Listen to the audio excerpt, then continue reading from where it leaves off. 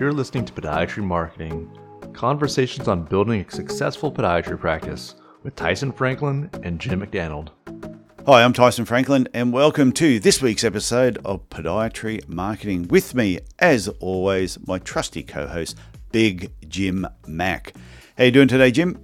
Tyson, doing well, feeling bigger than ever. You know, get back in the gym today, get my lift on, go out for some runs. You know, I think life is good here in Montreal. I've got no complaints. Do you do weights or anything like that? Do you, or you just run? I do some weights now. You know, I'm getting to that mid 40s when, you know, your T or testosterone starts to dip, and it makes sense to, you know, I don't want to be old and weak. So, you know, I've got to get into the gym a little bit. Not that I'm lifting mega weights, but I definitely do a little bit of lifting. Old and weak. I got a rotator cuff problem at the moment. It's just bugging me, yeah. And the worst part about it, I can't remember what I did. It's just all of a sudden I heard it. It's life. So it's just, fun and games. So other than all our medical issues, what are we talking about today? Well, today we're going to talk about why podiatrists can't live off Google alone. I think, you know, it's been a pretty good 10 or 15 year run where things like Google Ads, you know, Google Search, Google Business Profile, you know, it used to be called Google My Business. A lot of these things have worked really well for a long time. And a lot of podiatry clinics and a lot of other marketers put all of their eggs into the Google basket. But, you know, like everything else in life, you know, things change, and, you know, it may be worth for people to evaluate their current kind of marketing stack. What are they doing? How diverse is their marketing? Because, you know, maybe in 3 to 5 years, maybe Google's no longer the king. If you've always been doing Google related things, you may find yourself, you know, kind of falling behind. So today is just kind of talking about a little bit why Google is where it's at, and then ways to kind of diversify your marketing stack. It's actually quite refreshing to hear this because, like you said, the last 10 or 15 years, everything has been Google, Google, Google. If you're not on Google, if you're not using Google, then you're falling behind. Or old school marketing is dead.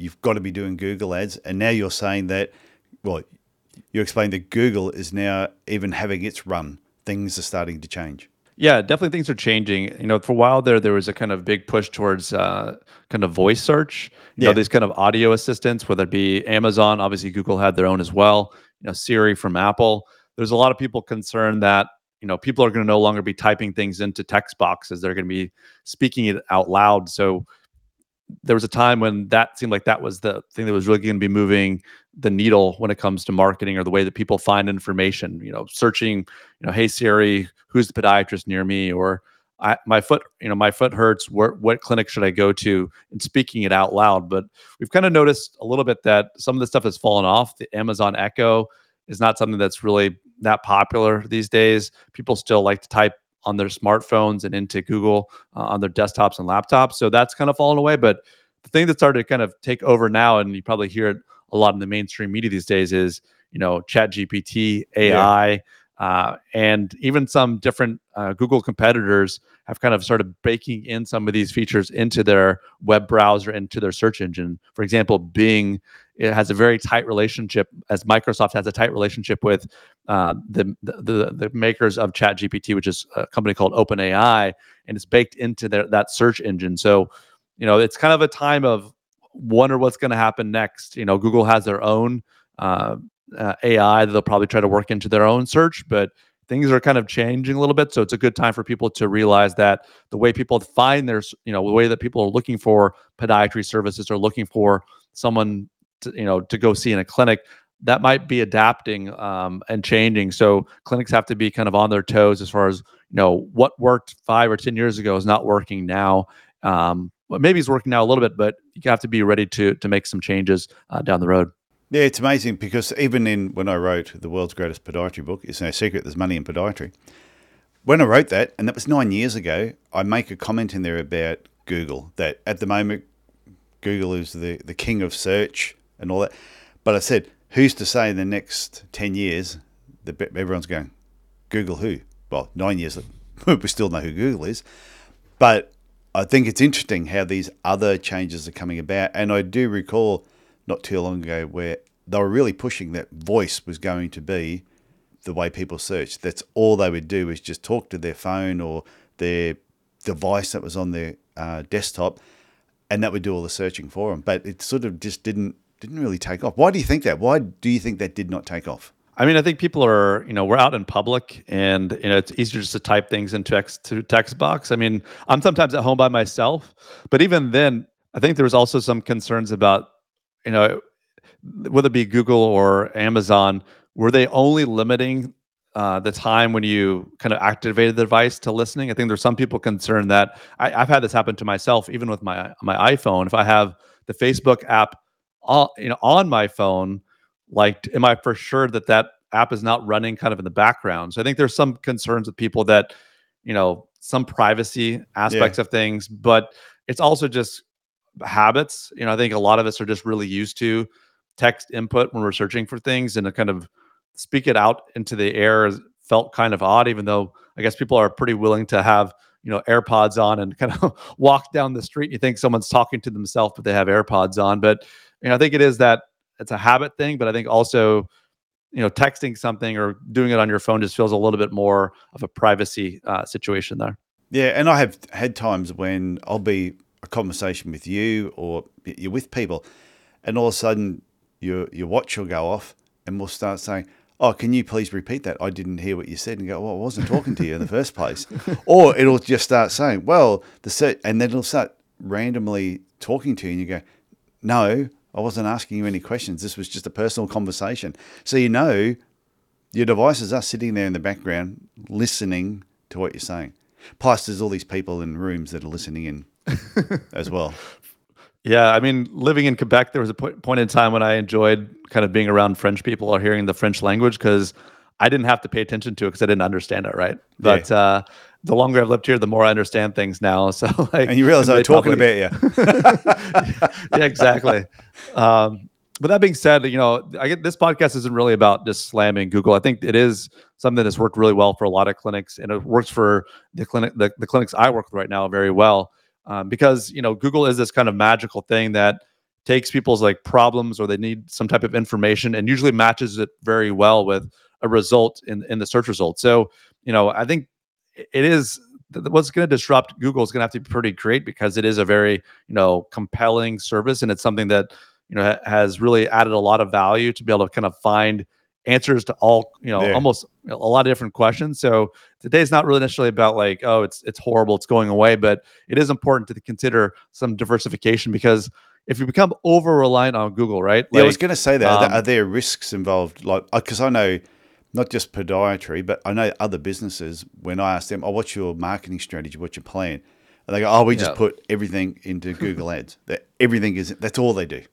Well, the thing is, yeah, you're definitely kind of at their mercy at times, right? There's these things that it won't sometimes make sense, but maybe one week you're ranking number one for podiatrists in your local area, and then they haven't changed to the algorithm, and then which basically means the way that they rank the different the results that come onto the page. Maybe they decide they don't like your website. They have these crawlers that go onto your website and see something, and they think that maybe you're trying too hard to rank for something, and it's not an authentic, or your web page or your website isn't as authoritative as somebody else. So they rank higher, but it's at their whim to change this algorithm whenever they choose to, and it can have pretty catastrophic results for not. I haven't seen it happen a lot with clinics. I've seen some traffic drop off due to algorithm changes, but there's certain, I would say, people that are on the fringes, right? Maybe you hired a marketing agency that does what we call kind of black hat tactics, trying to do everything you can to get to be number one, and it's not always a legitimate page, or they're doing things a little bit kind of on the sly that Google doesn't like. So there's some of these changes in these algorithms that can really hurt websites from ranking, and that's something to be really aware of. I'm not sure if you run into that at all, Tyson, but that's a pretty common thing. I have heard of people years ago trying to do sneaky things where they would have like a black area on their web page, and they'd have black text written in there, and it was just purely just cans, or Los Angeles, and they would just stack all these words in there, thinking, well, no one can see that they're there, but this is why we're ranking. But then Google spanked them for doing that sort of thing. Yeah, those kind of black hat tactics, Google can kind of, like I said, they're bots that scrape those pages and look at those pages are much more sophisticated than they were, 10 or 15 years ago. So it really is not a great idea to do those things. But sometimes desperate marketing agencies or people that just really want to like prove amazing results as fast as possible will sometimes lower themselves to do those types of things. So are you saying that sometimes they can do the wrong thing and can get you ranked high really early on, but then when the bots come through and they look at it and they go, nah, then they push you straight back down. Do you get punished long term for that? Like if your website was continually producing pages that ranking high and then they're going, nah, that's rubbish. Do they eventually just go, you're not going to be ranking high no matter what you do?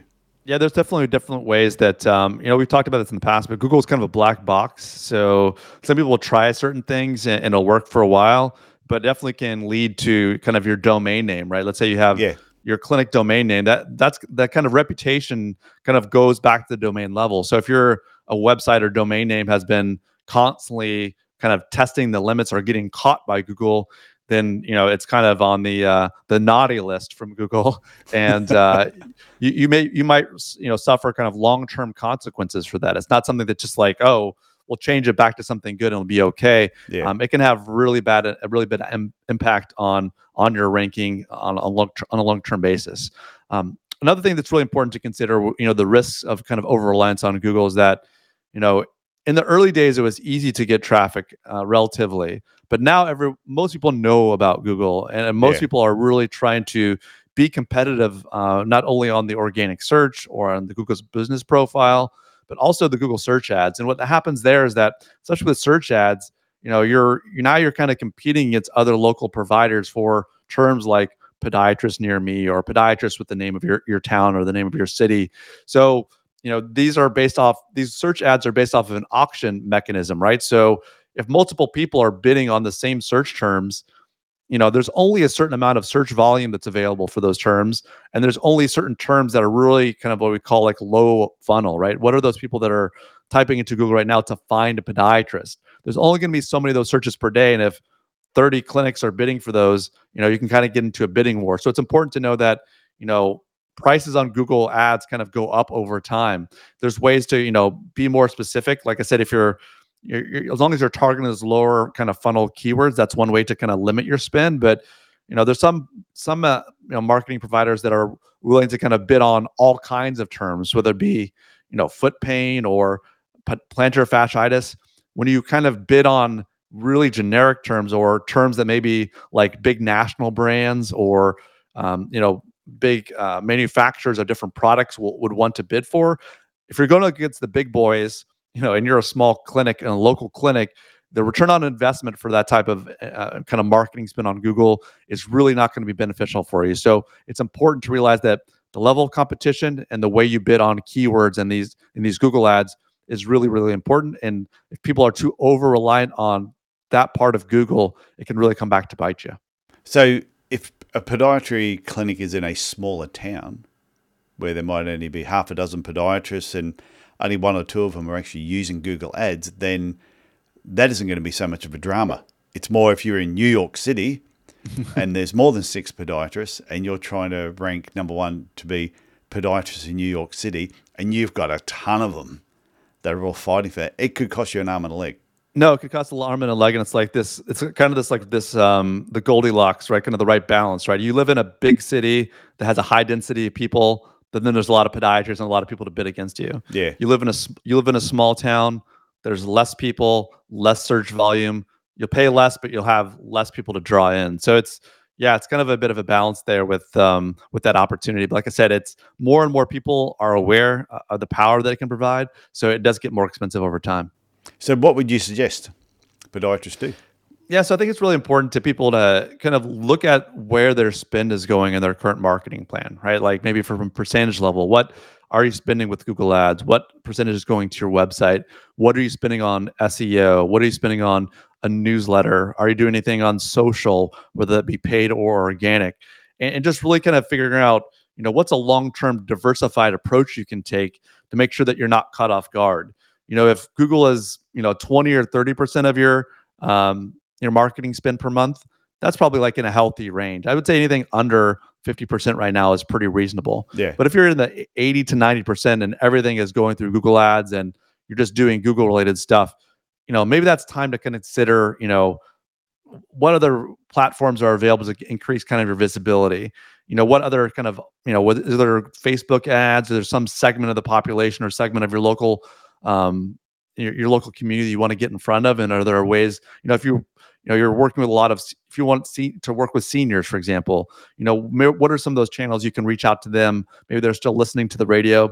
Maybe they're still watching TV. Maybe they read newspapers still. What are some ways that you can kind of get in front of those eyeballs? But you have to really kind of, it's a risk, right? Everything in life is a risk. And what you're trying to do is, not put all your eggs into the Google basket, back off a little bit, understand what are those, maybe something's worth, maybe think, we joke a little bit about TikTok, right? But like maybe a 10% ad buy on TikTok may be something to experiment with and see if that actually leads to people making an appointment in your clinic. There's different ways to kind of approach these different channels and working with the marketing provider that you work with to say, hey, like, how are we making sure that, AI doesn't eat Google's lunch, or can we, test out some of these channels that younger people are using. So that's what I would say initially is kind of audit what you're currently doing, see if there's any kind of risk. Are you kind of over allocating to one of these different channels? And if you aren't, great. But if you are, there's definitely some ways to spend on some different channels that can provide a significant amount of return on investment. Well, it's even when you were talking before about senior citizens, older people, and I know my mum, she is 79 this year, and she's forever on YouTube. And I've heard of YouTube advertising has actually been picking up quite well over the last couple of years. Yeah, that's the thing about these social ads, whether it be Facebook ads or YouTube ads. You can usually put it just in your local area, right? You can kind of put a fence around, maybe it's 5 miles or 10 kilometers around where your clinic is at, and you can kind of feed some of these different ads to people in those local areas to provide some visibility and some awareness of the care that you provide. You're probably not going to get the same kind of ROI as someone typing in specific things into Google to find the podiatrist near them. But at the same time, if you're looking to kind of gain awareness that you exist, or that maybe you have this very specific type of treatment for a new, have a new piece of medical equipment, maybe it's like Swift for warts, or maybe you're doing shockwave therapy or something like that can really benefit patients in the local area, and is not something they would search into Google. Something like YouTube or Facebook ads is something that definitely can look into. Yeah, I remember a diagram that I draw when I'm doing coaching clients. You might draw this big circle, and that big circle might represent who their ideal patients are. But within that big circle, there's a lot smaller circle, and that smaller circle is who needs you right now. So you might say your ideal patient is 40 to 45-year-old male who's active, but they may not have foot problems right now. But who does have those problems right now? And it's then also finding out the people that are aware that they actually need to see somebody. So sometimes you can have a sign up that says, do you have heel pain? And the person's going, I do have heel pain. I just thought I had to put up with it.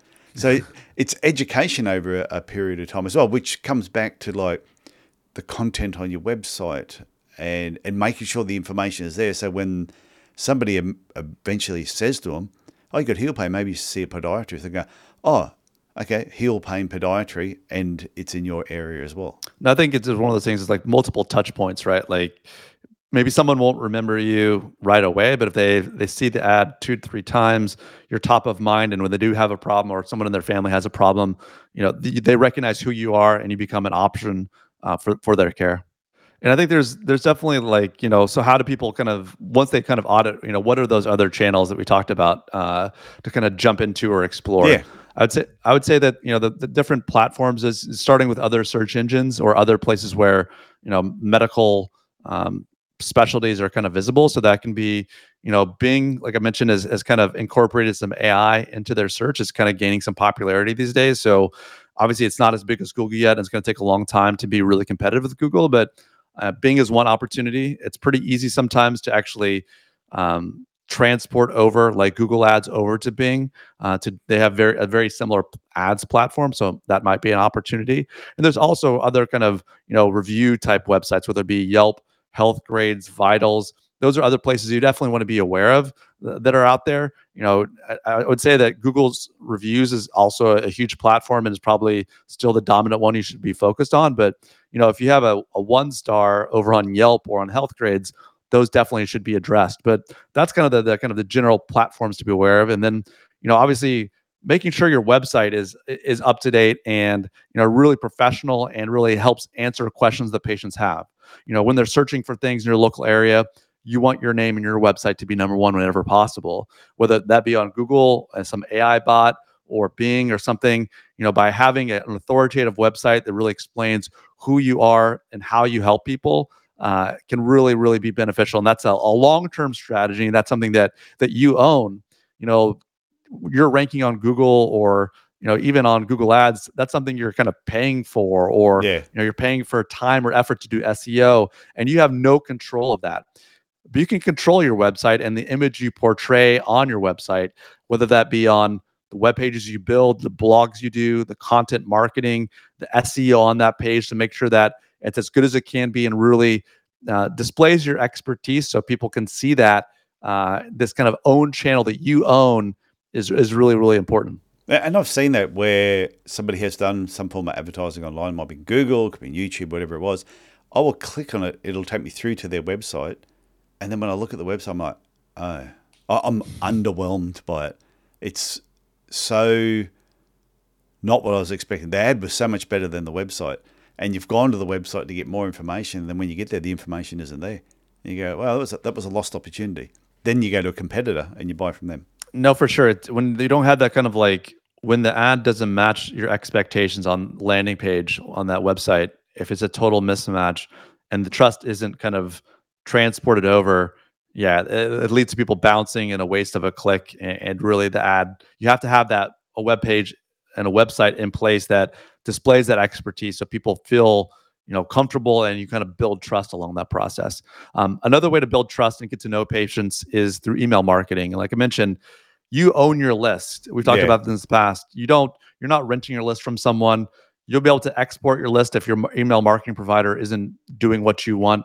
You own those emails as long as you have permission from your patient. So, sending out consistent emails, can really be helpful for patient retention, patient activation, and really builds long-term relationships with patients. Whether that be, showing and displaying the care you provide, or like you talked about in the past, sometimes, showing the personality of who you are and your staff can really endear people to you. So I think email marketing is super important. And that's on that topic too. And that's one of the things that the bigger your email database is, and we've said before that your database is gold. I know businesses that will buy other businesses purely based on the size of the database, because they know everything else about the business can break or change, but the database is so valuable, and it's building that over a long term, and then it's maintaining it and nurturing it. No, for sure. I think it is a slow grind. It's just one email at a time. But like you talked about, over years or decades, it can lead to a massive email list. And like I talked about, you can build trust, build these long-term relations with people. It's not only the people that are on your list, but also their network. It's their family that can really draw potential patients from. And it's a huge asset, not only to if you're going to sell a clinic, but if you own that list in your own clinic. The last little area I talk about is that there's definitely room for social. The organic social reach isn't great these days on kind of really older platforms like Facebook and Instagram. You're not going to get too far with that, but maybe some new ones, like you talked about, joking around a little bit about TikTok or Snapchat or other places, maybe you can get a little further on the organic reach. It's not an area that a lot of people are utilizing, but maybe if you're looking for a younger population, that might be something to consider. And there's also paid advertising. So if you really want to get in front of people with a specific message, or want to treat a certain diagnosis or provide a certain type of care, these paid ads can provide that.